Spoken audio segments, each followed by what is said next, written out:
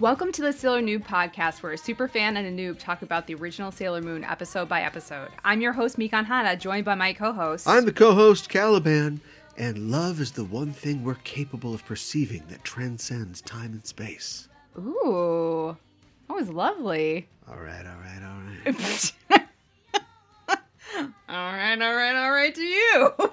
And we're a couple of magical people ready to moon crystal power make up this episode. Sailor Noob is brought to you by a coworker who openly stabs you in the back or leaves you to die in a flaming, self-destructing UFO. Esmeralda is eating whatever's in the fridge, no matter whose name is on it. She doesn't give two F's whose name is on it. Every item, Rubeus writes his name on salt packets. You know what I mean? Like, it's on everything. Sure. But he writes his name matter. on toothpicks. Doesn't matter to her. No. This is in space. Yeah. I watched, not for this reason, but I rewatched Interstellar the other day when I was doing something else. Okay. And I'd only ever seen it the one time. Is that right? Yes, that's right. Is that right? Yes, that's right. Because you're making me Unexpected think. leprechaun. Like, I guess maybe... I don't know if I've seen it a second time now. You probably haven't. I'm up one. Uh-huh. It's not that good. It's not that good. Are you? We were all under the spell. And I'll give you this. It's an example of movie making, a new level of movie making. Sure. But like a lot of Nolan's films, he should have never read that article that accused his films of not having emotion or heart, because he super overcorrected in the opposite direction. And there are things in this hard sci-fi, this could all be possible in a few years, with a few exceptions, movie. There are things that make no sense. Yeah. Like when you're doing something that's literally about telling stories in a medium that flashes before your eyes at 24 frames a second. Yeah. Or backwards like Memento, or backwards and forwards like Tenet, you know that the plot will make sense because everything has to be accounted for. But in Interstellar, it's supposed to be about science, and there are whole things you just go, and something happened. Oh, we got this. Give me that data. What data? What are you talking about? You're going to give her the entire formula for gravity, and by formula for gravity, we have the formula for gravity. Yeah. A guy got hit with an apple. Right. But do they mean like a unified field theory that unites, all the forces that will allow them to then get off the planet, lift this office block into the sky? They build a space station on the ground and it becomes it doesn't make none of that makes any sense. I don't know if they know what they mean. I'm going to give her the data. I'm going to give it to her in this watch. Through like binary code. Yeah. One letter in binary code is like 12 digits. She will be the old lady in the hospital bed before she gets done doing it. I think I got the fifth letter. I see you're all old now. Did you figure it out? She's like, no, I got about halfway through. My kids are doing it right now. So that does, but it's some amazing effects, some really great performances. Mm-hmm. It's a salad that it has a bunch of things in it that you like, but it just doesn't. It's not a cohesive salad. No, it's a charcuterie board. Oof. Charcuterie board has I love charcuterie boards. Meat, has cheeses, sometimes it has olives, nuts, and things like that. All those things could be chopped up and then put into something and then served to you after it was baked. But you're just going to eat the pieces, and that's what it is. Yeah. All right. So it's a cohesive. It's supposed to be a cohesive movie, but you just really want to enjoy it piecemeal. You have to. Yeah. And Casey Affleck's like he's burning crops, or he's got crops or something. You know who plays him as a child? Timothy Chalamet, one of his first roles. Yeah. Oh my God, the Chalamet. Yeah. So my review, this a couple years later, not so great. But speaking of reviews, we got one. Yay! Pew pew pew pew. We actually got it a while ago, and I forgot to look because it's on Podchaser, and Podchaser is. I don't know what Podchaser it does. I don't know what it's for. You know what it sounds like to me? Pod racing. Like now Star this Wars. is pod chasing. Yeah. That's what it sounds like. What I think it's like a wiki for podcasts, because you Okay. know how you've got like your podcast services or your sites or whatever, and what that is like we have an RSS feed. Yeah. You know, that's just an address that says stuff will show up in this mailbox. Then you can give that to iTunes, you can give that to whoever, and they can host that on their platforms and probably run ads over it that we don't get paid for, but that's another conversation. Yeah. And so on Podchaser, they don't actually like really host the shows. They just, you know, say, oh, here's a record of what happened on this show, our show notes. You and I are both registered as hosts, so we appear on those things. Nice. If we were on somebody else's show, theoretically, and they were on Podchaser, we would appear on their shows as well. So some of the guest bits that I've done on other shows like are on my Podchaser file. Anyway, the point is, you can find our information at Just Enough Trope for the network on Podchaser, and Rachel B. left us a review on Podchaser. And the review follows. One of the best expert idiot dynamics I've found. If anybody else calls you an idiot, I'll be really angry. And the best Sailor Moon podcast as well. Mikan adds tons of cultural context that Western fans might have missed, especially if you watch the 90s dub. Caliban doesn't know Sailor Moon, but knows enough other anime and general media that it's never painful. Plus, a good helping of old guy references. I feel seen, and I feel angry. I think that was the intent. Every episode is a blast. 5 stars. Awesome. Thank you, Rachel B. Yes. Really appreciate that. Appreciate that. And it's good to know that I got to check up on Podchaser. Apparently, people are on there. It's always good to know. People just shout out wherever you are. Yeah. Leave us a message. Shoot up a Acast. flare. Spotify, the Purple Pie Man, whatever it is. Purple Pie Man. Just tell us It's where you are. Another old man reference. Or perhaps old lady reference, but you know. Working on the formula. Yeah. Well, we hope that we stray a little bit away from the formula every once in a while. But today we are talking about episode number 74. Rubiesu o Taose, Uchu Kukan no Kessen in Japanese. Defeat Rubius, the battle in space, the English translation, and the English title, Rubius Strikes Out. Part 2 of 2. What's Kessen? You would ask me that, and I do not know the Kessen means Ants. decisive battle. Oh, well, there you go. Oh, it was that's why I know. It was a PlayStation 2 game. Oh, okay. I thought you were thinking because it was like the last name of somebody So it's like who we know no. who's not Japanese. Yeah, they're battling in space. It's Kessen. Yeah, right. Okay. All right.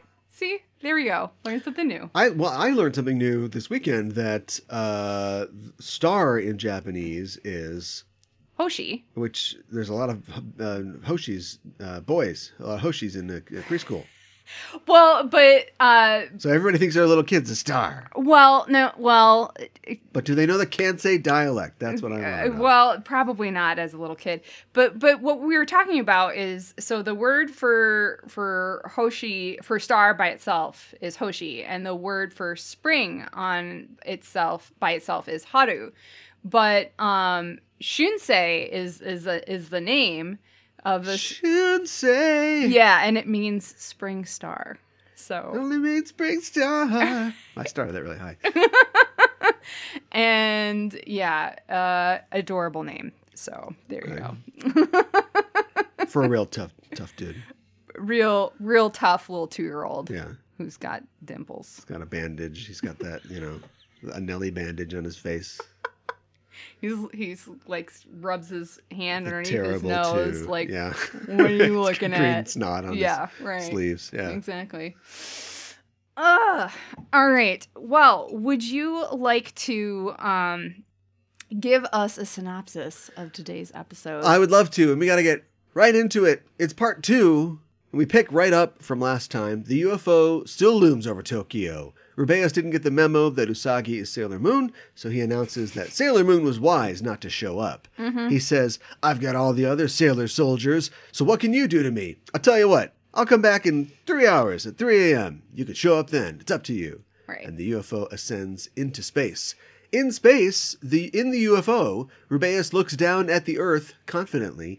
He's not even bothered by the shock of female laughter and the arrival of Esmeralda. She says, "Why do you look so smug? Sailor Moon and the rabbit got away." And Rubeus starts his own countdown death clock by saying, "You're a woman. You wouldn't understand." "I wouldn't be satisfied if I killed those girls so easily. Go play with some makeup or something like that." She doesn't even get mad at him. To be fair, he has been like the Bosley. But Boswell's a different yeah, guy. Yeah, right. The Bosley to some kind of, not so Charlie's Devils situation. Maybe not working as hard as they should be. This whole first wave, not very industrious, not really good at what they do, and so he doesn't know what he's dealing with here. But he's playing with fire. Yeah, that'll pay off later. He does a thing with his hand, and the camera pulls back, and we see that the Rainbow Room is a rainbow abyss. Yeah. It's a huge area with all kinds of crystal columns in it, presumably the interior of the UFO. And we pan down to see the Sailor Scouts crucified on crosses! I know. What? I know. And it's like it looks like it's like the same like black crystal that like their earrings are made out of. Mercury died for your sins. Oh my God. I have a story about crosses that I'll tell later, and it's going to sound, after all that anticipation, it's not going to pay off. Okay. We'll get there. Right. Rubeus is using the girls as human shields. Yeah. Esmeralda says, "Okay, that's a nice plan. Good luck," and disappears. And Rubeus thinks, "I'll show you, you stupid woman." Yeah, pretty much. Where's that ticking sound coming from? Back at Mamoru's apartment, Mamoru's on the balcony with Chibi, and Chibi says, "So you were Tuxedo Mask the whole time?" And Mamoru's like, "Yep." And Chibi says sadly, "Nothing surprises me anymore. Next you're going to tell me Santa Claus isn't real, or trickle-down economics." Now, basically she says that her compass for trusting anything is smashed because somebody like Usagi could be Sailor Moon, which, ouch. I know. Out of the mouths of babes. Yeah. 2 snaps. Yeah. A little too snappy, if you ask me. Chibi looks at her key and wonders why it didn't work, and Mamoru asks her, "If it had worked, you would have taken the silver crystal back to the future, right?" And Chibi's like, "How did you know that?" But Mamoru says, "Let's stop keeping secrets from each other. What were you going to do with the crystal?" And Chibi's like, "I don't know." And Mamoru's like, "Don't lie to me." But she's like, "I'm 6. I don't know how toasters work. What am I supposed to say? These bad guys just showed up." We cut to a news broadcast already in progress where the commentator is talking about the appearance of the UFO. Luna and Artemis are watching this report. So they've upgraded I from love it. little Licking the paws. turning the newspaper pages, and now they watch TV instead. Maybe there's a remote. I don't know. And Usagi is staring at her brooch looking despondent. She finally breaks down and says, "I can't do this anymore. I'm 14. I like comic books. I know. You got me fighting aliens and killing monsters. This is insane." I know. Something to that effect. Uh-huh. She goes on to say that she almost wants to give Chibi and the crystal up so she can get her friends back. "All this chaos is her fault," she says. And Luna's like, "You can't mean that." But Usagi just says, "I was fooling myself. I'm not grown up enough to be tough in this situation. I'm sorry. I'm so tired." And Artie's like, "Okay, we'll come up with a plan. You go take a nap."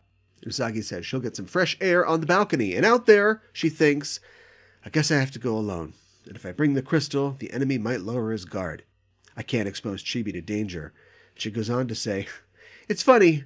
Just a short time ago, I would have said, 'I'm sleepy,' or 'I'm scared, I can't do it.'" But she dries her tears, and she takes off to confront Rubeus. Back in the living room, Luna and Artie are putting their sharp feline minds together to concoct a plan. Luna thinks that they could offer Rubeus a fake crystal, and they could sneak on board and rescue everyone. Artie says, "What about Chibiusa?" And Luna says, "We could disguise ourselves as her, and thank God this show gave us 2 cats in a fuku." It's the new 3 kids in a trench coat. Yes. Yes. Absolutely Oh, I love it. hilarious, perfectly undercuts Oh my the God. very emotional previous scene. And they're like, "I'm the rabbit! I'm the rabbit! I'm the rabbit!" It's like, Mecha Shiva! Mecha Shiva! They're basically making a Luna Mecha Shiva. Oh my Mamoru God. runs in asking where Usagi is, and it becomes clear that she has left on her own. Luna says, "She'll get killed." Mamoru's like, "Wait, where's Chibiusa?" Chibiusa has apparently snuck off herself to follow Usagi, and Mamoru says, "They think alike. It's like they were identical twins." We cut to Usagi running down the street, and she gives us a moon crystal power makeup on the go, transforming into Sailor Moon. She doesn't jump up into the air, though. She No. thinks, I'm sorry, everyone. I have to do this alone. Looking up, she sees the UFO descend again over the city. Rubeus says, so good of you to come, Sailor Moon. And the rabbit. And Sailor Moon thinks, the rabbit? She turns around to see Chibi standing beside her. Yep. Chibi says, they were captured because of me. I'm coming too. And Usagi says, we're playing right into their hands. It's a good point, because just then a beam of light whisks Usagi and Chibi into the UFO. Mamo and the cats arrive just in time to see this, and they think, it's over. Yep. Buy a plane ticket and get out of here. Usagi awakes to the sound of footsteps and sees Rubeus standing over her, and Chibi and Luna P. She also sees her crucified friends. Rubeus says, thanks for bringing the rabbit to me. But Sailor Moon says, Aunt, you fell into my trap. She's not the rabbit. She's just my cousin, Chibiusa. Oh, what an idiot. But Rubeus says, yeah, I'm going to worry about that one later. I'm going to kill you first. I know. Usagi tells Chibi to find a place to hide, and she stands to face Rubeus, saying, let's fight! Back on Earth, Mamoru and the cats watch the UFO again rise into space. In the UFO, Rubeus knocks Usagi on her ass and tells her that there's more pain where that came from because of how she inconvenienced him. He's got nobody to passively aggressively torture now. Good point. It's been real boring up here. Yeah, he got rid of the Ayakashi sisters, and then he realized that he missed pushing somebody around. Yeah. And Esmeralda's not going to stick around long enough. He's just waiting for Usagi to give him a thing of perfume so he can just break it. But that's not happening. Sailor Moon wastes no time in immediately summoning a Moon Princess Halation, which this time we actually see fires a stream of glitter and moon shapes. It's like a cereal commercial. It's cool. Yes. But the Where beam... is the Sailor Moon cereal? Exactly, right? Yeah. It existed. Come on, Glico. It had existed to have at some existed time. at some point. Yeah. But then again, they don't really necessarily like a whole bunch of like marshmallowy cereals in Japan. They don't have a huge variety, so I don't know if it ever existed. They got to settle for moon shapes on the top of their rice balls or something right. like that. Yeah, there was a Sailor Moon like curry at one point. What do you want to eat that? I mean, the history that this show has with curry? I don't think Usagi made it. Okay. But That's their selling point. right. It's made by Ray, the box kind. Yeah, right. Oh, they really missed out on that. They should have done that, exactly. But then the fact that they didn't do that, I think, vindicates me. It proves that good point. She's bringing the bad curry, because I don't think they'd have in America. I think you have a sense of humor and turn that around, because like you give candy to kids and it's like monster eyeballs. Oh, eat this monster's nose or something like that. Yeah, no kidding. I don't think the Japanese are like, no. We assure you, this is good curry. Forget what Ray said. Forget what the show says. You can't really pull that off. Anyway, the beam has no effect on Rubeus, but Rubeus, on the other hand, waves his hand and increases the gravity under Sailor Moon, pulling her down to the floor. He says that the ship can increase his power many times over, and he can reverse gravity, which he does, smashing Usagi into the ceiling. While she's up there, Usagi can see out of the viewport, and she realizes that they're in orbit above Earth. Yeah. So even if she prevails, they have no way to escape. No. While this is happening, Chibiusa runs over to the crucified sailors, but before she reaches them, she smacks into an invisible force field that surrounds them. Mm-hmm. And whether by pain, sadness, or frustration, the golden moon on her forehead explodes with energy. And Rubeus says, so she is the rabbit after all. Stop wasting your energy. They're surrounded by a high-voltage shield. Mm-hmm. Well, I don't know if you watch this show as closely as I do, but no one tells Chibiusa what to do, and she throws herself against the field, once more getting shocked. Oh my god, I know. But this time she notices that a large crystal in the middle of the room seems to be supplying the energy to the field and to Rubeus. Rubeus says, time to get rid of you, and he smashes Sailor Moon into the ground with his gravity power. While Usagi lies prostrate on the floor, the ground under her buckles under the incredible weight. Luna's not here, so no fat jokes. Oh, thank goodness. But to Rubeus' shock and dismay, Sailor Moon pulls herself up, inch by inch, until she's standing once again, bowed but not unbroken. Unforgivable, she says. I can't forgive you. I cannot forgive you. Chibiusa is trying so hard. I'm Sailor Moon, so I can't give in either. Rubeus says, okay, I underestimated you, but playtime's over. and he blasts at her with a beam of dark power. Likewise, Sailor Moon renews her halation beam, and the two beams clash between them. They're doing it! I know. They're doing a Dragon Ball! I know. Chibi, in an attempt to help Sailor Moon, tries to uproot the dark power crystal. She says to herself, "This is all happening because of me." It's a lot for a 14-year-old. It's a lot for a 6-year-old, too. No kidding. And as she pulls at the crystal, we all get to see a 6-year-old being electrocuted. She's just like... I know. Rubeus turns up the juice and blasts Sailor Moon against the wall, knocking her for a loop. Noticing Chibi, he flies over to her and says, "You were fated to die anyway. Let's make that happen." But before he can blast her, we hear from off-screen, I know. and Usagi renews her beam attack against Rubeus. Chibi continues to pull at the crystal and to be electrocuted. But as she does, the crescent moon once again appears on her brow, and with one final tug, she pulls the crystal free from its housing. Yes. It bounces to the floor and shatters. The crystal, not Chibi. Thank goodness. Rubeus is immediately overcome by Usagi's attack and falls to the ground, and as he does, so does the platform holding the Black Moon Clan's mirrors, and each one of them shatters in turn, and the platform itself crumbles. The sailors are immediately free, and they regroup with Chibi and Sailor Moon, but Rubeus just laughs with abandon, saying, "You idiots! This ship will lose control and explode, taking us all with it." Jupiter says, "But you'll be killed too." Rubeus just laughs and crushes one of his fallen earrings under his heel, saying, "I can't go back to the future, but dying with you won't be so bad." And the floor under him immediately explodes, and the room is engulfed in fire.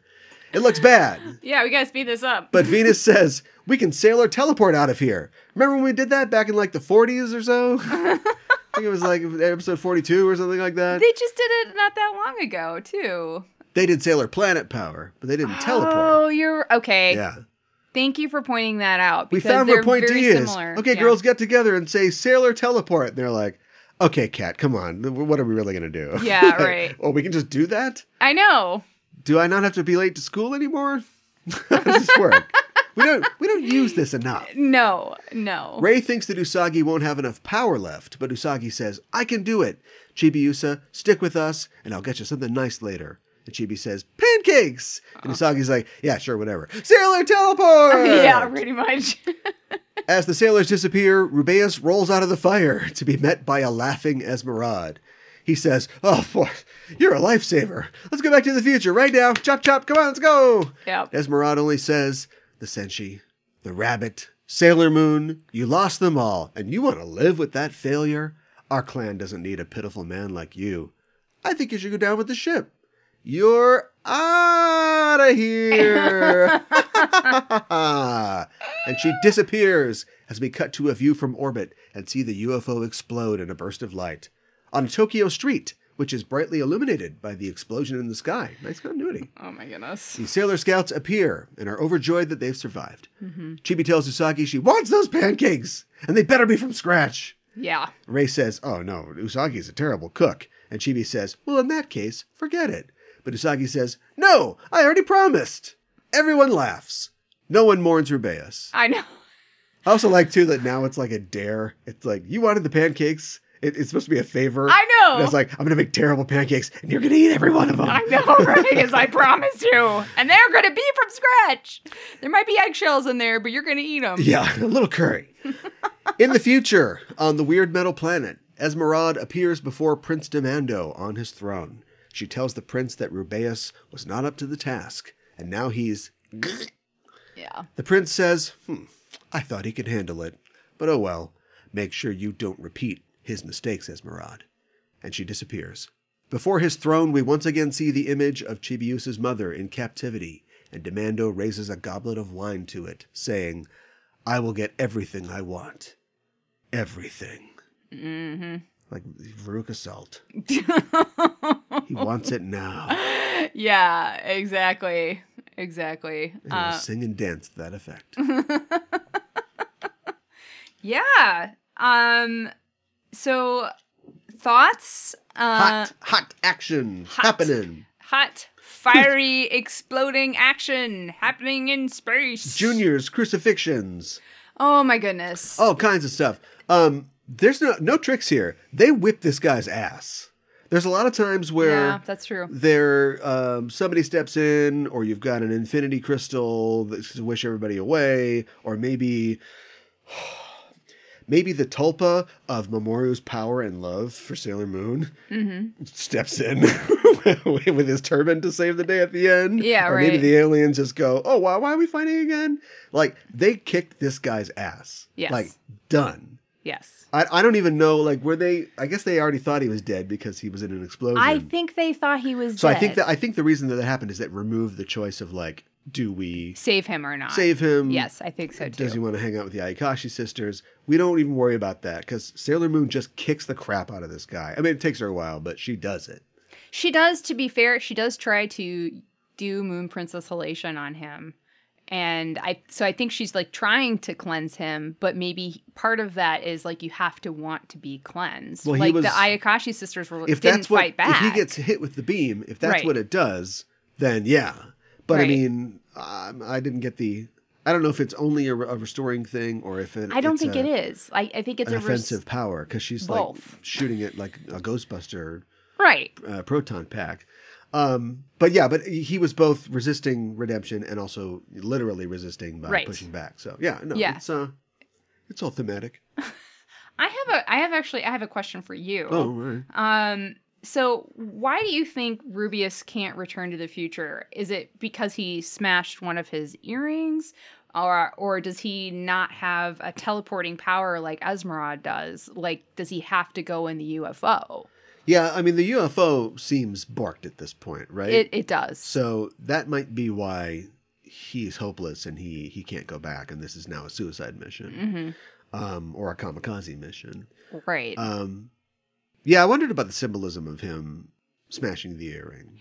I did too. And since we have only very recently, been introduced to his inner life, I don't know. I know, right? I mean, he's been real sweaty this whole time. There are times that he's literally like, there's sweat on him. And they're like, now what, Rubeus? And he's like, shut up, I'm thinking. I'm coming up with a plan right This now. guy, I don't know why. Prince Demando, not a judge of talent, because I don't know why he thought this kid could ever do anything. But this is all villain talk. Yeah, it is. I forgot to mention last week that the UFO looks like Kal-El's ship from Superman. It looks like it's from Krypton. Okay. It's all crystals and stuff like that. It's very crystals. Not that important. But Here's yeah. a better comic thing. So the crucifixion, Yes. it's just weird. It's just weird, and I can't wait for Go on. I can't wait for Saburo Dabu, but I have my own experience with inappropriate crucifixion. This could go keep talking anywhere. One of the first like comic books that I ever bought for myself, or at least read when I was old enough to like not be reading just like Donald Duck comic books. Sure. Although Donald Duck comic books, solid. Was X-Men 181, and in X-Men 181, it's a long story, but it's a huge crossover with the Avengers and many other characters in the Marvel Universe. An ancient wizard has come to New York and hates Spider-Man, and so he's cast a spell. He's from Conan times, so he's cast a spell to make all of New York Conan time. And they don't even use Conan. A lot of restraint. What? So like guns turn to swords. Captain America's, male top turns into like a, chainmail type shirt. Okay, sure. And so they're still good and bad, and they're still fighting to stop this wizard, but they all think forsooth they are bedeviled by these, So they talk like in that old too. timey days, and they forgot who they are. Yeah. Oh, okay. And, got it. And I as a 10-year-old or however old I was, 9, 10, I didn't know any of this stuff because it's like, this is a Chris Claremont story. There's 10 years of stories behind this. Yeah. So you open it up, and the first page is a splash page, and it's Spider-Man is crucified on a cross. Awesome. And all the other heroes, who all look weird and different, are standing around him. And basically, as he does, Spider-Man, made fun of this guy so much that the guy got so pissed off that not only did he transform New York into like the Ren Fair, but he nailed Spider-Man to a cross. Oh my gosh. So Spider-Man is dying on this cross. That's like the first image. And we were a pretty religious family. Uh-huh. And I think my mom bought me the comic book because I had to get stitches. I was going to the hospital a lot as a kid. Pretty always get comic active books. kid. Yeah. But yeah, but she must have walked by at some point and been like, I don't know. Were you familiar enough I thought with it was X-Men, not T-Men. Oh my God, I don't even get the crosses would be a T. Oh. Although you could crucify somebody on an X, though. I mean, they've done that in X-Men often, and the plight of the Sailor Soldiers reminds me of a typical X-Men situation. Okay, sure, where I can see it. They fighting a bad guy. The bad guy captures them all, right? Mm-hmm. And then, except like Wolverine gets away, and then he's like, "Now it's my turn, bub."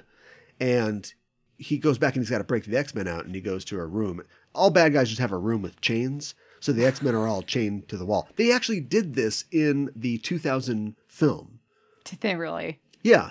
Wolverine is, they're all attacking the Statue of Liberty because Magneto's trying to put a thing up there. I remember that. And they all get captured inside the torch of the Statue of Liberty. Okay, yeah. And then that's the perfect time to have the "we're not so different" conversation, right? Mm-hmm. Magneto comes in, and there's a great line where Storm, electrify him. And it's like, "You're in a big copper dome. I thought you lived at a school." And then, they're all helpless, but Wolverine's got to come in and like free them all. And so I was getting those vibes with this. That sounds very... Although Chibiusa would be the Jubilee, I guess, of the team. Okay, why do you I said it! Why do you say that? Okay, you don't know the implications of her being the Jubilee. It's okay. I'm going to talk about Chibi in a little bit. Okay. I want to talk about I assume we're not done, but I want to talk about a completion or a next stage in an arc for the character of Usagi Tsukino. Yes. Who at the beginning of this series... loses her boyfriend and then says that she resolves to become stronger to win him back. Yeah. And like many heroes at the beginning of their journey, she wants what she wants for the wrong reasons. Yes. I mean, it's okay as 14-year-old She's a 14-year-old, yeah. to want her boyfriend back. Mm-hmm. But as the hero Sailor Moon, she needs to get stronger to protect Earth, not to impress boys. Mm-hmm. And I think I complained, the show did it again, but I think I complained a little while ago about how, are we tracking that at all? It's like she's still reading comics and laughing about eating sweet potatoes or whatever. Right. And we returned to that this week when she herself, doubts the strength that she has. Mm-hmm. And it's sort of like, I'm going to do one thing and then I'm going to do the second thing. And you'll go, why didn't you do the second thing first? But I'm going to say it's like Neo in the Matrix. Okay. Where he's the one, but part of his journey to being the one is not having the responsibility of believing he's the one because he's not confident, he's insecure, he's in a world that he doesn't understand. Right. And he doesn't think that he can be the one. But when he just goes and does the job of the one, he's one-y. Yeah, I understand all of that. That makes perfect one-y sense to me. Right. Yeah. Now I'm going to bring up one of my favorite fictional characters, a simple desert carpenter named Jesus Christ. Oh my goodness. Here we go. Buckle in, everybody. Jesus is the Son of God. He saves everybody. Yeah. But before he does that, he's not only fully God, he's fully man as well. And he has the same doubts and the same fears, but he has to overcome them. And there's a famous part of the Gospels story where he is in the Garden of Gethsemane. I don't know if it's like a state park or what, but and they're waiting because they're in Jerusalem.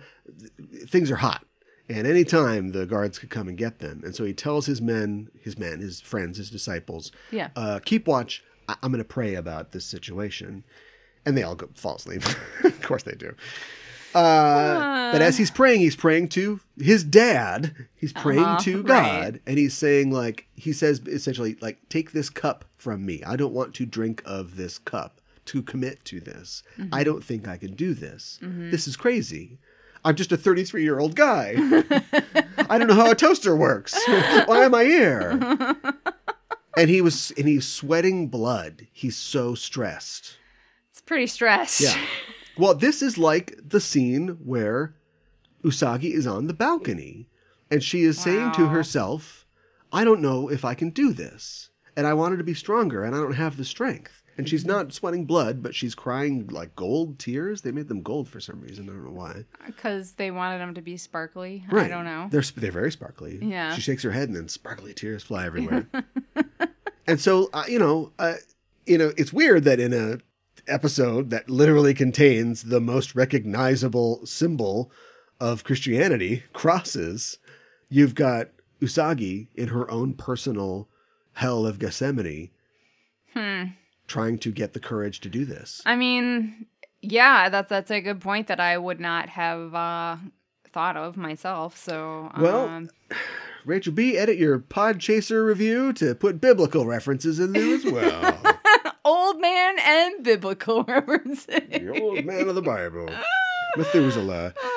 So anyway, I just thought that was really great. I'm sure that we have miles to go on that arc. It's really a series arc, not just this chapter arc. Sure. But I thought that was great. I thought it was great that we saw a payoff to that because, like I said, she's unsure of herself, but she does it because it's the right thing to do and she misses her friends. And then she just beats the paste out of this guy. It's pretty great to see. I know. And not to pull back too far, but Chibi's pretty tough too. She is, and I think that this episode proves that because she's scared, and we know from last episode that she's scared and she's upset and she's mad. She's feeling all of these feelings, but she goes after Usagi because she feels so responsible. And for a 6-year-old to feel responsible, That's a lot of responsibility. That's a lot of responsibility. And yeah, it is kind of her fault, but she's also 6. And so for her to go after her, and she's there, and there's actually like this really great moment when they get sucked up into the UFO, and Rubius is like, menacingly greeting them, and she's kind of hiding behind Luna P, and she kind of like peeks out and like hides again, and it's just like this very really subtle thing, but it's great. But you really see her try like running into that force field a freaking second time after she's been told what it is, and then kids. Well, I know they can be Chibiusa. obstinate. Yeah, she's definitely obstinate. She's looking right into his eyes as she just walks into the field again. I know, right? We'll check this out and tell me to do something. Well, and then like she's like, oh, the crystal, that's it. Okay, here we go. And then, this is all my fault. So therefore I have to do something. I don't think as a 6-year-old I would have had that presence of mind to be like, this is all my fault that my sister is crying, so I have to fix it. I would have just, done whatever because I'm a 6-year-old. But yeah, she's pretty tough. Yeah, she's growing on me. Yeah, could have been a lot worse. Yeah. So that's good. I'll save my chibi thoughts for a future show. Oh, okay.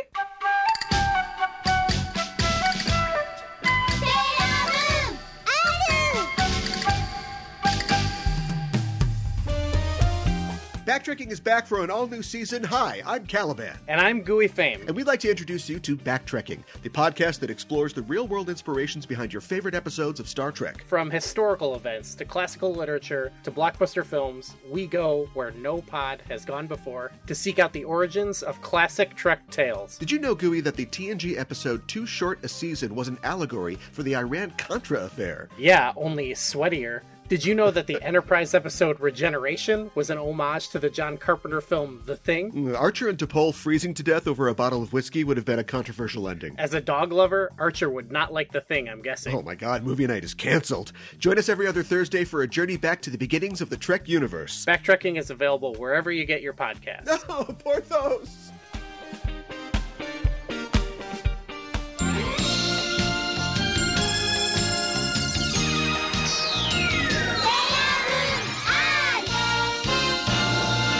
For Kyoro Kyoro Miru, or Curiously Looking Around, where we talk about elements of Japanese culture within the episode, today we are going to be talking about capital punishment or the death penalty in Japan. Whoa.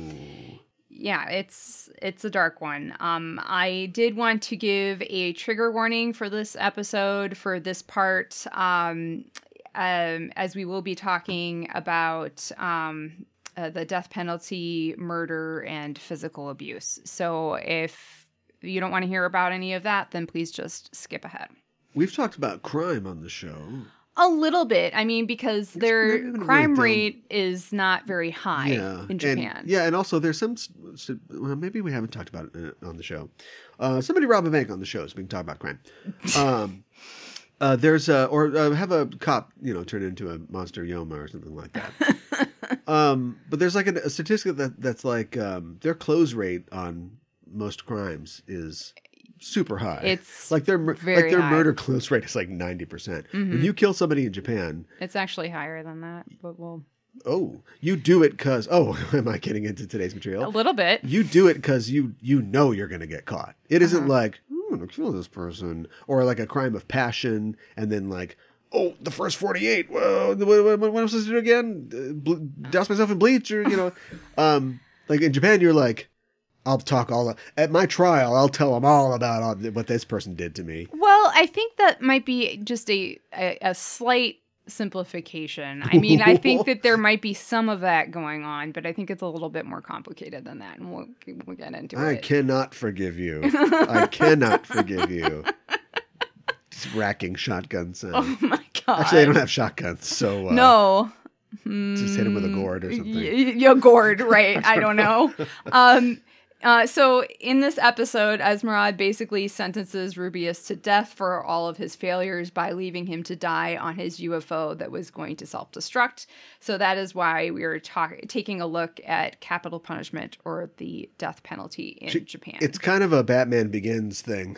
I'm trying to imagine Esmeralda with a Chris Bale Batman voice, but I will kill you, but I don't have to save you.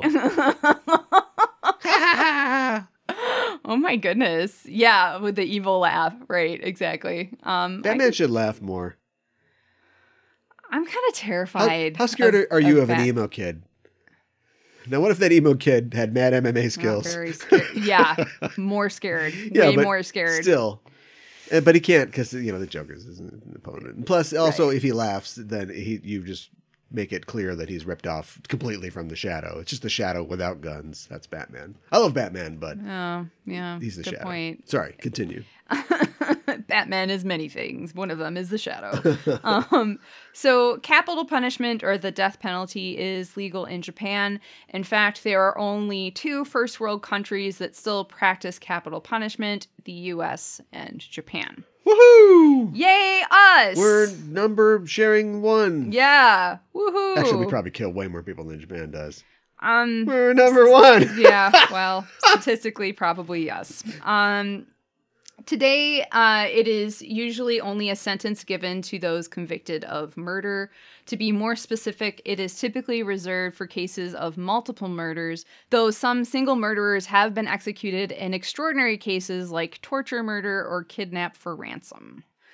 Executions in Japan are carried out via hanging in an execution chamber at the detention center.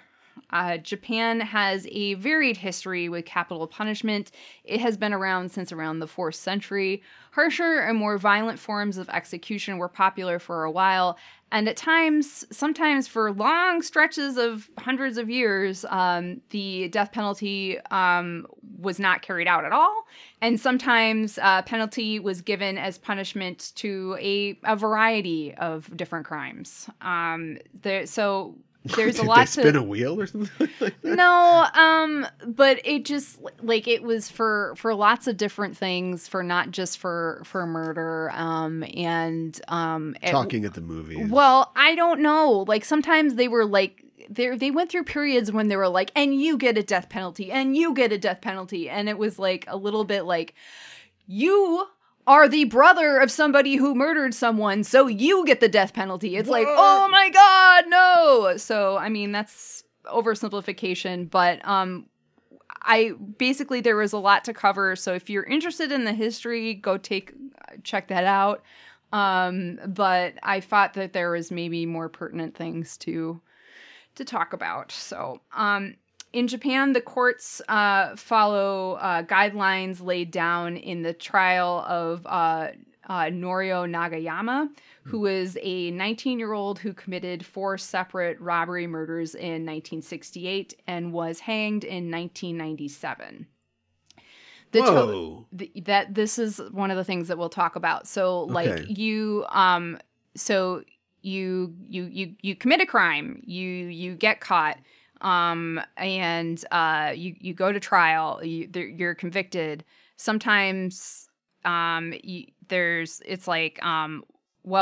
going to, appeal this. And, sure. It goes back and forth, and you're in jail this entire time, and things get pushed back and pushed forward. And there's a lot of that. So a lot of the times, if you're convicted of capital punishment, you can spend many years in jail before your execution.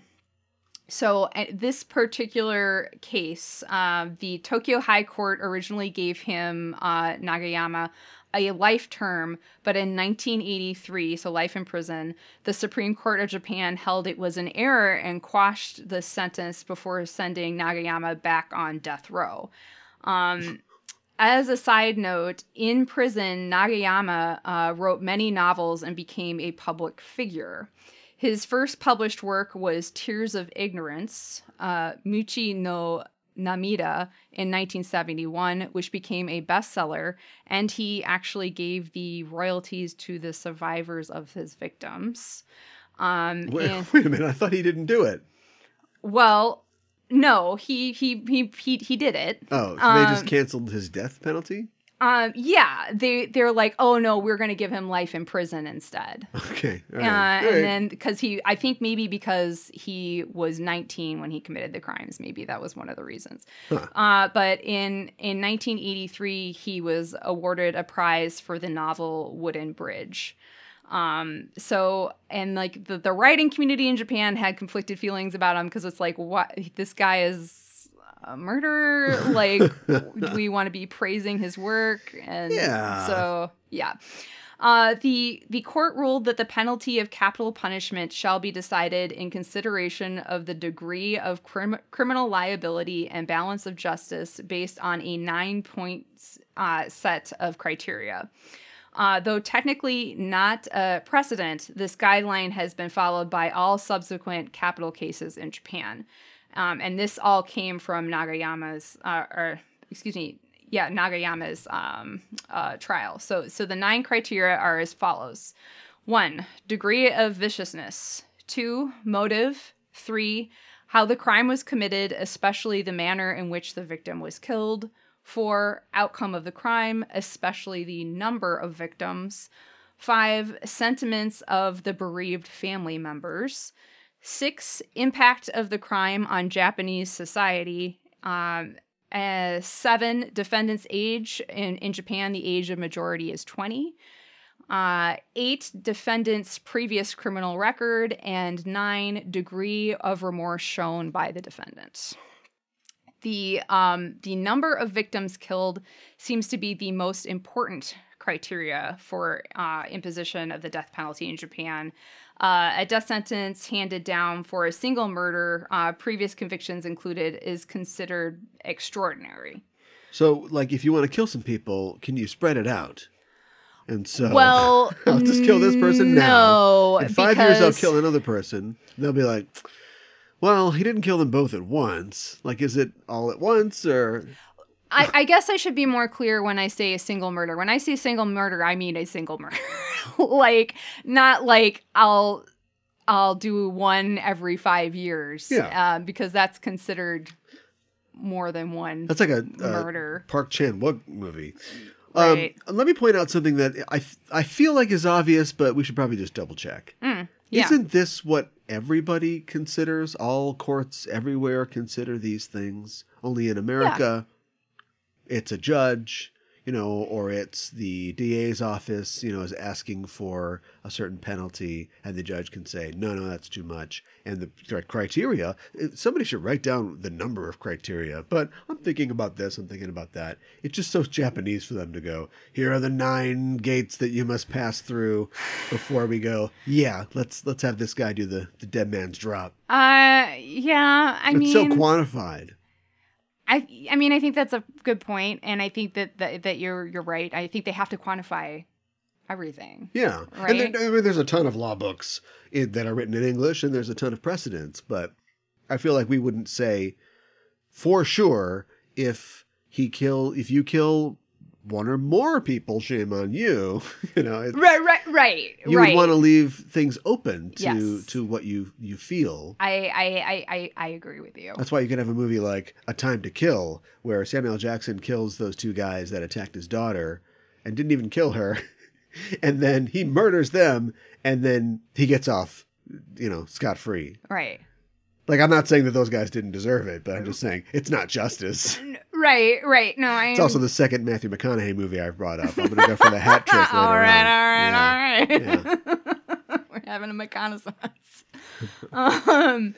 In 2012, a research institute affiliated with the Supreme Court issued a report on the application of the death penalty from 1890 to 2009.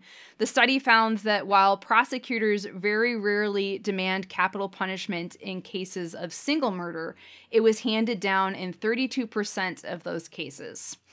On the other hand, prosecutors seek the death penalty almost systematically in cases of multiple homicide, and it is handed down in 59% of cases of double murder and 79% of cases where 3 or more victims have been killed.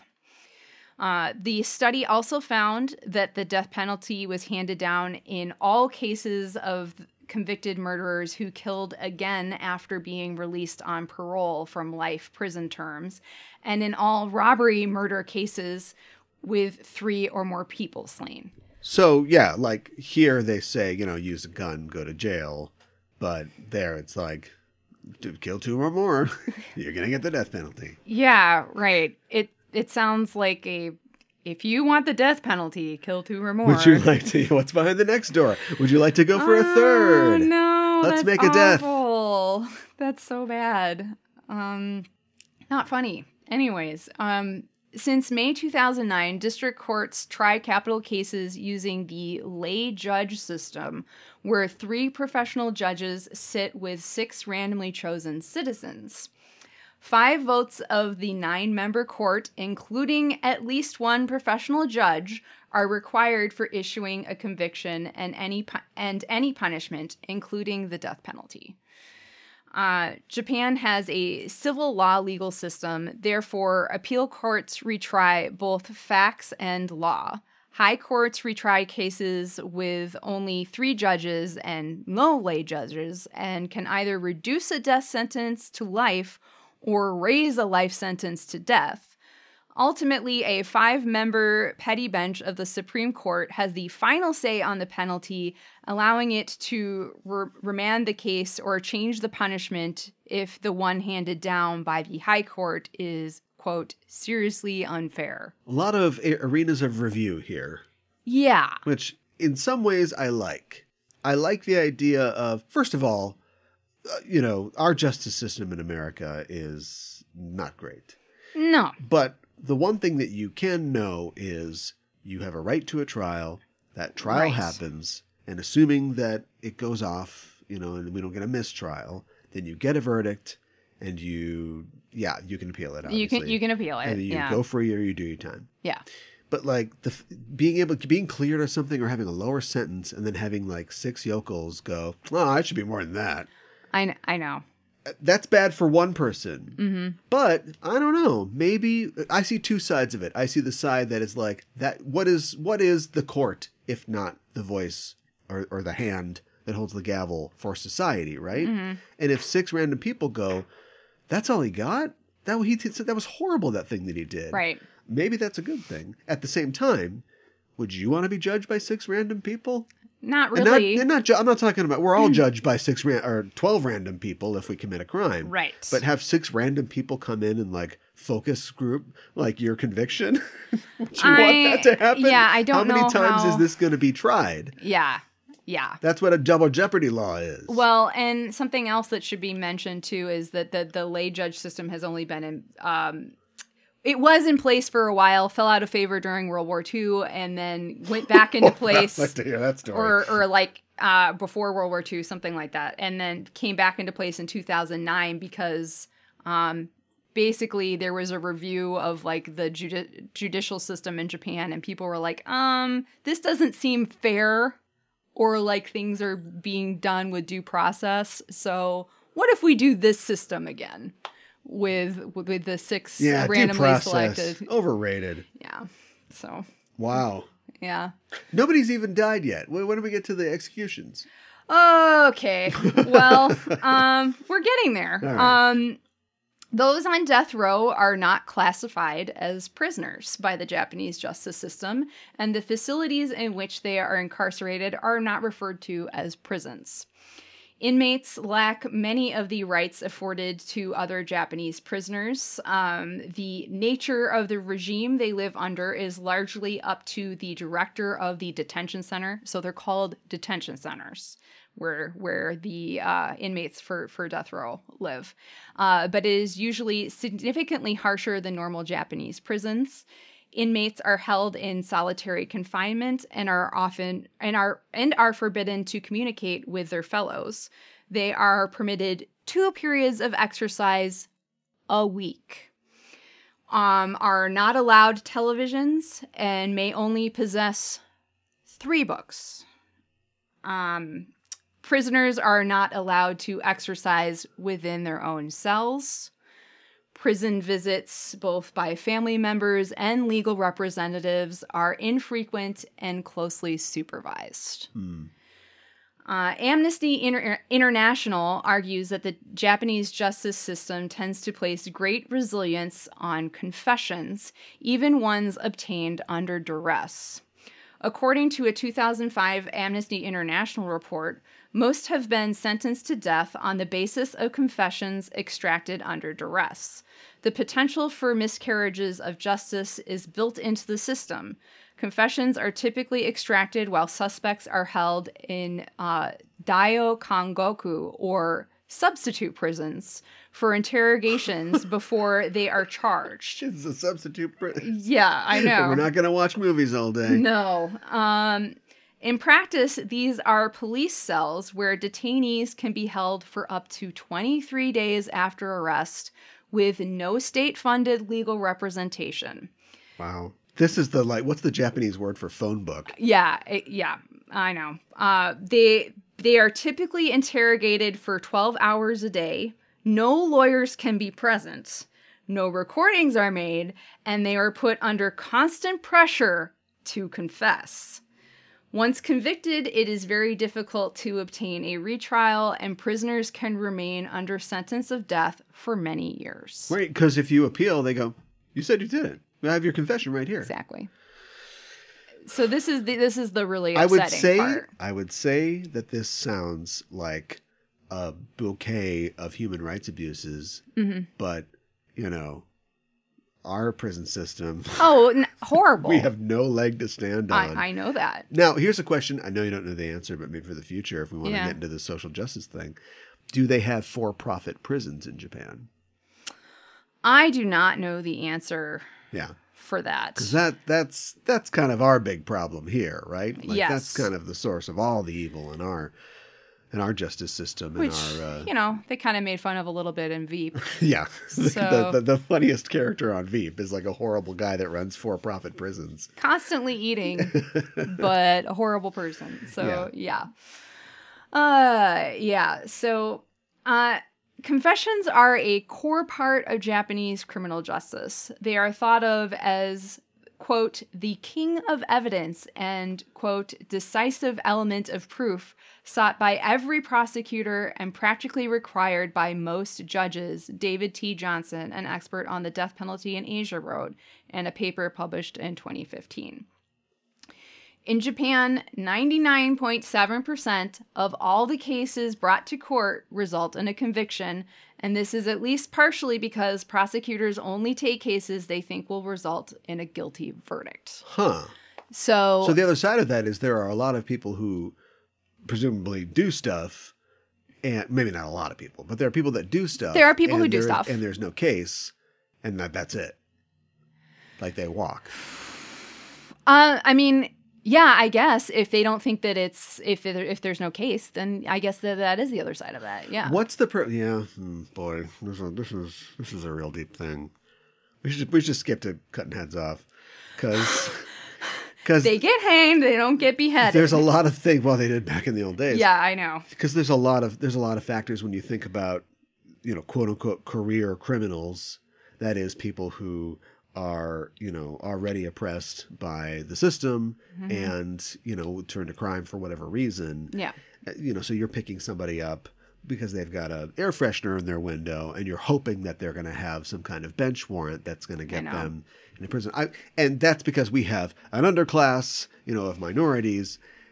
Japan's a little different because it's a little more monoculture in terms of Yes, who that's lives true. there. Yep. So we're hitting that point where it's like, well, we're not grad students, so I don't know where else we can go. I know. I don't know what I can say about this. There's not a whole lot to say. It's pretty depressing. But in 2016, mandatory video recordings of police interrogations were introduced in Japan.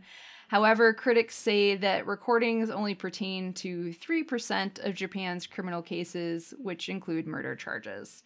Efforts to make investigators record interrogations have been confronted with opposition from the police and prosecutors who have attempted to restrict the scale and scope of those recordings. Okay. Which is not good because to me, that's showing that, you know, as the police and the prosecutors, you're somewhat guilty in either A, abusing these criminals or supposed criminals, people who are brought in for interrogation. Yeah. And also guilty or somewhat guilty of berating them until they confess for something that they may or may not have done. Yeah. So it's not great. Amnesty International also reports allegations of abuse of suspects during these interrogations. There are reports of physical abuse, sleep deprivation, and denial of food, water, and use of the bathroom. One of the biggest criticisms is that inmates usually remain for years and sometimes decades on death row without ever actually being informed of the date of their execution prior to the date itself. So inmates suffer due to the uncertainty of not knowing whether or not any given day will be their last. Yeah, and the one guy goes 30 years or whatever. Yeah, that is actually fairly common. I've seen a lot of cases like that. And according to Amnesty International, the intense and prolonged stress means many inmates on death row have poor mental health, suffering from the so-called death row phenomenon. I think that happens a lot. And then at some point you have to is it worth executing this person who is I don't know. It's hard to say, but it's like you're not treating these people well, and this is just a hard thing for me to talk about because we're talking about something where people are being they are humans. They may have done horrible things and committed horrible, unthinkable acts, but we're treating them inhumanely. And is that justified? I don't feel like it is. But anyways, the condemned are given a choice of their last meal. The prisoner's family and legal representatives and also the general public are informed only after the execution has taken place that they have been executed. Since 2007, the authorities have been releasing names, natures of crimes, and ages of executed prisoners. The Japanese public has generally supported the death penalty. The government regularly monitors support for the death penalty. The last survey and actually I think there was one in 2019 now, but there was one in 2015 showing 80.3% of the public believed that the death penalty to be, quote, permissible, while 9.7% said that it should be abolished. At a 2003 trial, a Tokyo prosecutor presented a court a petition with 76,000 signatures as part of his case for a death sentence. Okay, wow. Yeah. I thought it was going to be, that's like the petition to release the Snyder Cut. Yeah. I thought it was going to be like, no, we must not kill this man. People are like, no, where do I sign? Yes. Screw this guy. Yeah. And when people often are asked, like, why does Japan still have the death penalty? One of the biggest things that keeps coming up is that it seems like that's what the public wants. And I don't know that that's necessarily a good enough reason to continue doing it. But they feel like they're going to run into opposition to not have it. And it was there's been a lot of debate over the years about should we get rid of it? And there was another period where they hadn't executed anybody for like a decade plus, in like maybe the 80s or so. And then the sarin gas attacks happened in the 90s. Yeah. And what is the name of the cult? I can't remember the name of the cult that was behind that. I don't know. But it killed like 15 or so people and injured many others, and people were very upset about it. So people were like, no, we want these people to be killed. Yeah. And that kind of, I think, set this debate back. I don't even know how long. Huh. You know. Well, so, at least there's a debate. At least there's a debate. Yeah. And in 2020, thanks to the pandemic, no executions happened in Japan. Okay. So there's that. Yeah. All right. Good. Yeah. Gotta find your silver lining somewhere. Yeah, I guess so.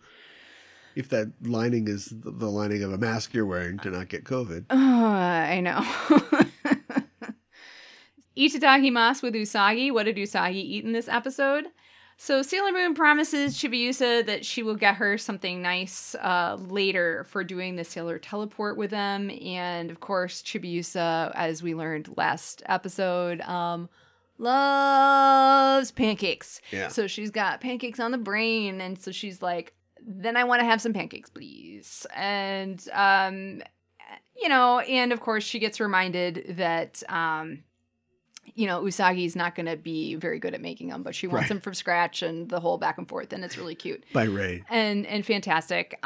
There's like a really great fan art that somebody did recently that's like of like basically a teen Chibiusa about to eat some pancakes. And I just absolutely freaking love it. I'll try to post it on Facebook and Twitter or something. Actually, I think I posted it on our Twitter recently, but I'll try to post it on Facebook. But Ray's like, forget that. Let's go to McDonald's Zoo. Yeah. They got the big breakfast with hotcakes. Yeah, right? I'll get you a McGriddle. Yeah. I could totally see that. Yes. And then Prince Demando has a glass of red wine, which he mostly swirls and uses to look sinister. I don't think we see him drink it at all. But Yes. It's a prop, Sober 12 years. I just like holding it. Yeah, right. Exactly. He's my moon chip. Villain gauge, we rate a baddie 1 to 5 dark stars, 5 being the most wicked. So no droid in this episode, but I thought twofold. Let's talk about the new Black Clan member that we see for the first time, Prince Demando, as well as talk about and rate Rubius. Yeah. So the meaning behind Prince Demando's name. It is a play on words for the Japanese pronunciation of the term demand. The Japanese pronunciation of the English term is demando. However, it is also meant to elicit a diamond. I have also seen his name. Okay. Yeah. I guess. I've also seen his name written demand, so just how demand is written in English. Demande, which is basically a demand with an E, so a fancy demand. I don't know. What? Or Dimande. So there's not. You see it written like lots of different ways, and people all mean the same thing. But yeah, and in the dub, he is Prince Diamond. Sure. And I believe in the manga, he's Prince Diamond as well. So, in the English translation. So, I was told on good authority by a car commercial that the name Mitsubishi means 3 diamonds. It does. Okay. So, what part of Mitsubishi is the diamond part? Because Bishi means like a boy, like a beautiful boy, doesn't it? Well, maybe it's just like combined because like. And Mitsu means like light. Well, but Mitsu can also mean. So give me a light, beautiful boy. I thought Mitsu also meant 3. Like it's like a 3 of something. Okay. So 3 beautiful boys. Because, like, there are counting words in God, here we go Japanese. So it's like, I have 3 of these specific objects. So that is Mitsu. Okay. I think that's what it is. Okay. That is me kind of not totally 100% knowing what I'm talking about, but that's what I think it is. So maybe like I have 3 like shapes or something like that, and but it's specifically three diamonds. I've heard that too, so I think that is true. And that's what their symbol is. So or just like diamondo. Yeah, right. Do they have diamonds in Japan? Of course, they have diamonds in Japan. Okay, hold on. If you don't, they are. Yeah, I mean, it's carbon and rose. I don't know. I've never mined for diamonds. Like, maybe they don't mine deep enough to get diamonds. They put diamonds on, like... Yeah, they have them now, but I mean, like, in the old-timey days when they were... when the language was coming together. Are you saying, are diamonds native to Japan? Is well, that what you're obviously... asking? Okay, so now we flip sides, because obviously they would be native to Japan, because all they are is just... carbon that is compressed by Superman. We all know this. Yeah, right. And so, but if they didn't have a lot of, it wasn't really the dinosaurs, but if they didn't have like a lot of the vegetation, that volcanic islands that are relatively new wouldn't have had a lot of life on them a long time ago. Maybe there's not a ton of diamonds in Japan. I mean, I suppose. How did we go through over 70 episodes and a show about jewelry and makeup, and we haven't talked about diamonds yet? That's amazing. I don't know. That goes on the list. Diamonds, maybe diamonds and gemstones. Yeah. So anyway, I just like that the fact that now that I know that their word for diamond is literally a loan word. Naming him Demando, fine. I mean, at least in this case, yeah. Yeah. Yeah. Okay. I'm down. Okay. All right. So what's the French word for diamond? Oh yeah, good question. Yeah, I think that. It's probably also... It's like diamant, isn't it? Maybe. Yeah. Maybe, Nako didn't like that as much. I don't know. I think she wanted... She's like, I got a good pun here. Yeah, right. You don't let a good pun pass you by. Right. I think that's it exactly. Yeah. And like, he's in charge. He's demanding. Yeah.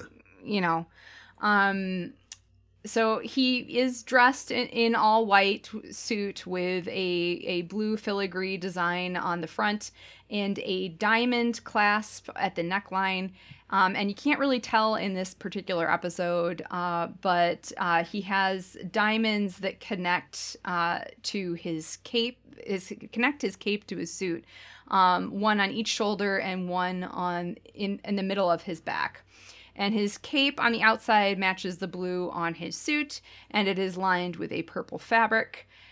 He has boots that are mostly white, but are black around the soles and toes, with a single white stripe and then a single black stripe. Yeah, and it looks like they're lace up. That's probably just like a spat design or something like that. Yeah, but they look when very you first see lace-up. him, it's like nice kicks. Right, I know.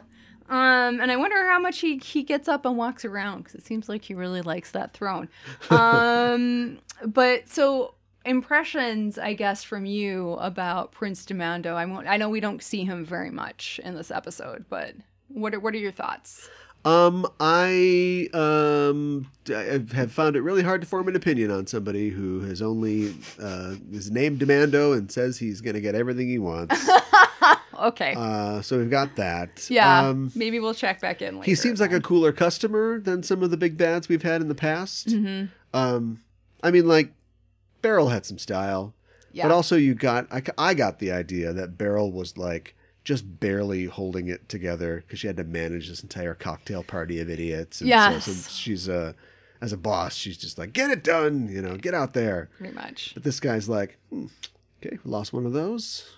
You're up next. Hope you come back alive. Do better. He must have I don't know what he's prince of. The Black Moon Clan, apparently. At least. And what kind of power that suggests. Right. We've seen that he's got hundreds of UFO ships. So right. He seems like a guy who's confident in the power that he possesses already. As he swirls a glass of wine. Yes, and he's got a great cellar. Yeah, right. Okay, so moving on to Rubeus. Oh, Rubeus. So something that Cal, that you said previously really stuck with me, that Rubeus is kind of on par with Jadeite. I feel like that, like he has lots of plans, but most of them blow up in his face, sometimes literally. Maybe he is just bad at being evil, or maybe he is a horrible middle manager. I'm not sure which it is. But I think that thing with like the smallest dog has the biggest bark or whatever. I think that's supposed to be inspiring, but it's really like a guy like Jadeite, a guy like this guy. They have very little skill. They have no plans. Yes. And yet they're just so blustery, and they're so very sure blustery of themselves. Yeah. And they totally get knocked out. Yeah. Something about him is just not quite cutting it. Like, plus he is a prick to the Ayakashi sisters, especially Koan. I do love his fiery red hair and his ridiculous 90s style, though, so he gets props for that. And he does terrorize the Senshi and Chibiusa in one way or another for like 15 episodes. But if I'm using the same scale as I used while rating the Ayakashi sisters, then I'm going to give him 3 out of 5 dark stars. 3 out of 5. Wow. 2. Whoa. 2. Oh, okay. I can rate Throw that villain it in down. 1 star. Okay. 2. He's just ineffective. I feel like we haven't had enough time to get to know him, but we have. He just hasn't done anything. Yeah. He commands a position of power. He has a stable of, employees who have potential, certainly. Yeah. And I guess when you think about it, like, come this close to killing the rabbit a couple times. Yes. But have their own problems that keep them from succeeding in their task. And no backup plan. None. No. And he's got a big giant ship. Mm-hmm. And so his whole plan is, well, all my soldiers are dead. I'll just go grab them and I'll piss off 5 angry girls with star power. That's a good idea. Yeah. Boy, I'm talking myself out of this too. But ultimately, like, I think that he gets a lot of goodwill because of his company. Yeah, I think that you're right about that. Like, it's a stylish bunch. Yes. He's the head of the entourage, but sometimes the entourage is more interesting than the person leader that they surround. Yeah. And that's what we've got here. So, yeah, I guess I would have to begrudgingly and tentatively give him a 2. Have we ever gone 1 on a villain? On a major villain? I don't think so. Yeah. You could. Let's say, so far, Mm-hmm. if I was going to go 1 on a major villain, it would be this one. Yeah. But I'm going to stick with the 2, though. Okay. I think so. Maybe he should have used his parachute pants to jump out of the UFO at the end. Yeah, maybe he should have busted a move. Yeah. Please, Rubeus, don't hurt him. Oh, my God. Something like that. I mean, yeah, he had a little bit of style, but not much. That's all he's got. Yeah, right. Yep. Exactly. So another 2. That's what I like about these villains. I get older, they stay the same rating. Oh, God. I knew I could do it. All right. That's the hat trick. I almost said something else. I don't know what I almost said. Anyways. For Sabu or Dabu, where we talk about the most interesting differences between the sub and the dub, I already talked about Demando's name change. It was Prince Diamond. Yeah. In the dub, as predicted, all scenes of the Senshi hanging from crosses are cut, and they are not shown in full until they are liberated by Chibiusa. Crucify them! Yeah. So they just drop down out of the sky? Yep, pretty much. Where are we? Oh my God, they are being trapped over there. They're being held. I don't know how they did it, but They need to have one thing where they're all in a cage or something like that. that Or they like, could just reuse. Yeah, they just reuse it. Yeah. Just one shot of them in a darkened cage somewhere. Yeah. And they just throw that in. Yeah, exactly. When they're, trapped in in a pentagram or or something like that, you know. Not appropriate. They're wiping for their US butt with the TV. Japanese flag. Oh my god. Or I guess it'd be the American flag in this case. Yeah. Yeah. Yeah, I think it would Oh be. no, they're trapped in this mosque. And they're like, nope, they're just in a cage. Oh my god. They're in the cage again. In the dub, the scene where Sailor Moon hits Chibiusa on the head when she was trying to convince Rubius that she was just her cousin was cut. It was kind of funny. It was like playful, but it No, was it was playful. She's like, you thought this? Oh, it's like giving her a know. noogie, and Chibi's face is like, "Grr." I know, which is like, I cannot believe you.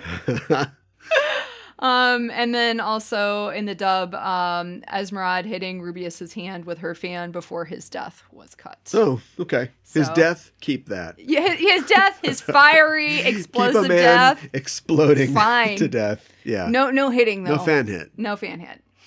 That's how we feel about that. So now we are up to our rating. I really like the scene where Luna and Artemis float the idea of dressing up as Chibiusa. That was pure gold. I also like the scene where Usagi tries to convince Rubius that Chibiusa is her cousin, like we were just talking about. And you know, this is another episode I kind of felt similarly to part 1, where I kind of feel like part of me feels conflicted. Like, I feel like there was more material than to put into 1 episode, but not quite enough to put into 2. So I feel like both of part 1 and 2, there's not a whole lot happening. Yeah. But I think with your recap, and just the emotional weight of Usagi and her, you know, rising to the challenge to doing this battle on her own with conviction, I think that pushes this over the edge to me. So I am going to give this a 4 out of 5 roses. I was leaning towards giving it a 3. Okay. I'm going to go 4 out of 5 roses as well. And it's mainly because I was pleased by pretty much everything in this episode. I thought it was all very strong. I spoke before about how I felt like the show was, whether we knew it or not, was tracking some of the bits of character development and thematic elements that they had set up before. Its problem is that it's part 2 of a pair of episodes, and the first one is not all that great, and it's all set up. And also it's trapped in this whole first part of Sailor Moon R, which, again, like the salad, like the charcuterie board, Right. it's less than the sum of its parts. You know, it's got a bunch of great characters. It's got some interesting ideas that are taken from popular movies. But it hasn't gelled for me yet. And maybe that's coming in the future. But, Maybe. But right now at this point, I have to say 4, not 5. Yeah. You know, it lacks the stakes of the confrontation with the Dark Kingdom. Yes.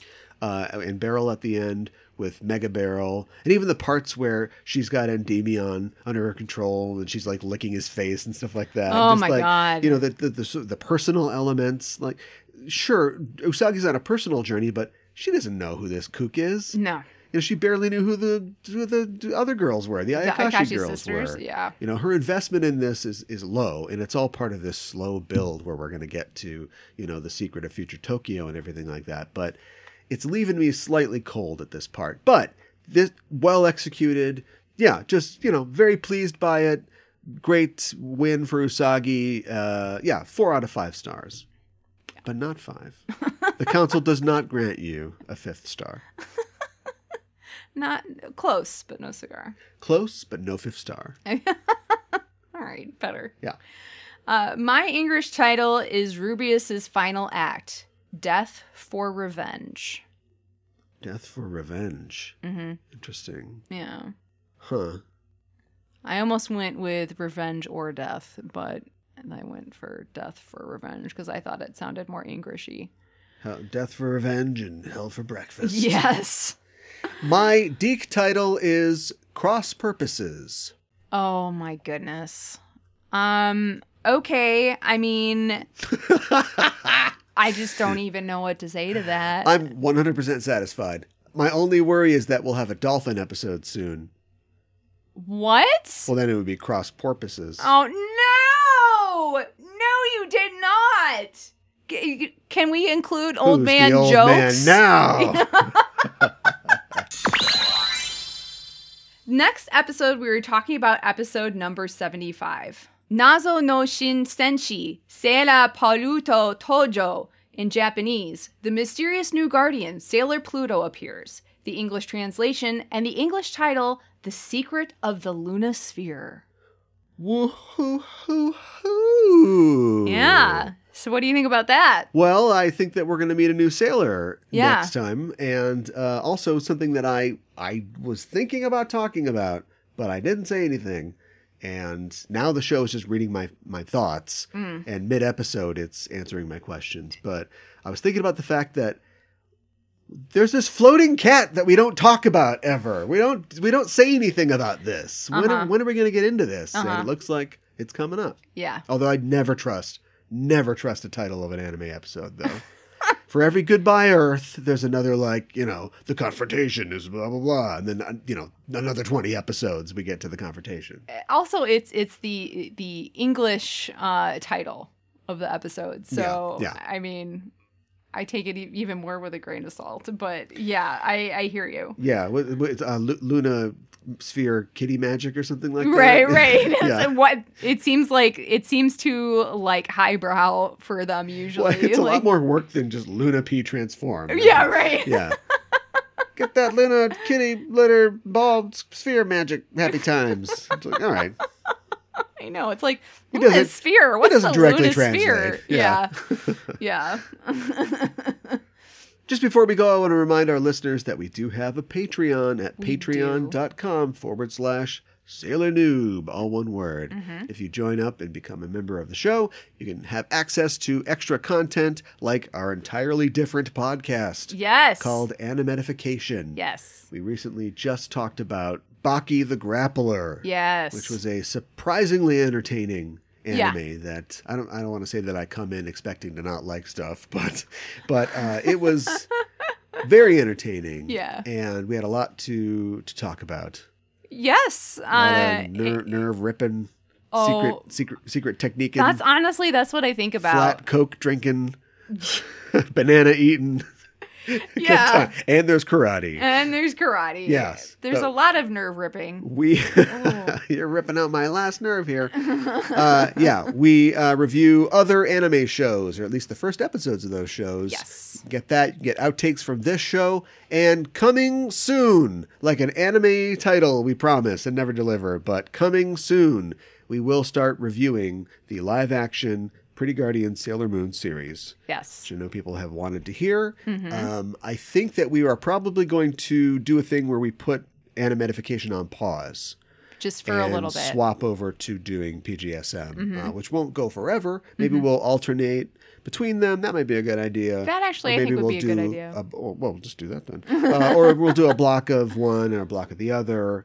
But yeah, we want to continue to provide new and exciting things for the members of our show. So if you want to be a member of the show, go to patreon.com/Sailor Noob. That's right. Become a senshi today. That's right. Perhaps an outer senshi, like Sailor Pluto. You got it. All right. All right. Well, that's our show for this week, and the Name of the Moon will be punishing you next week with another episode of Sailor Noob. All right.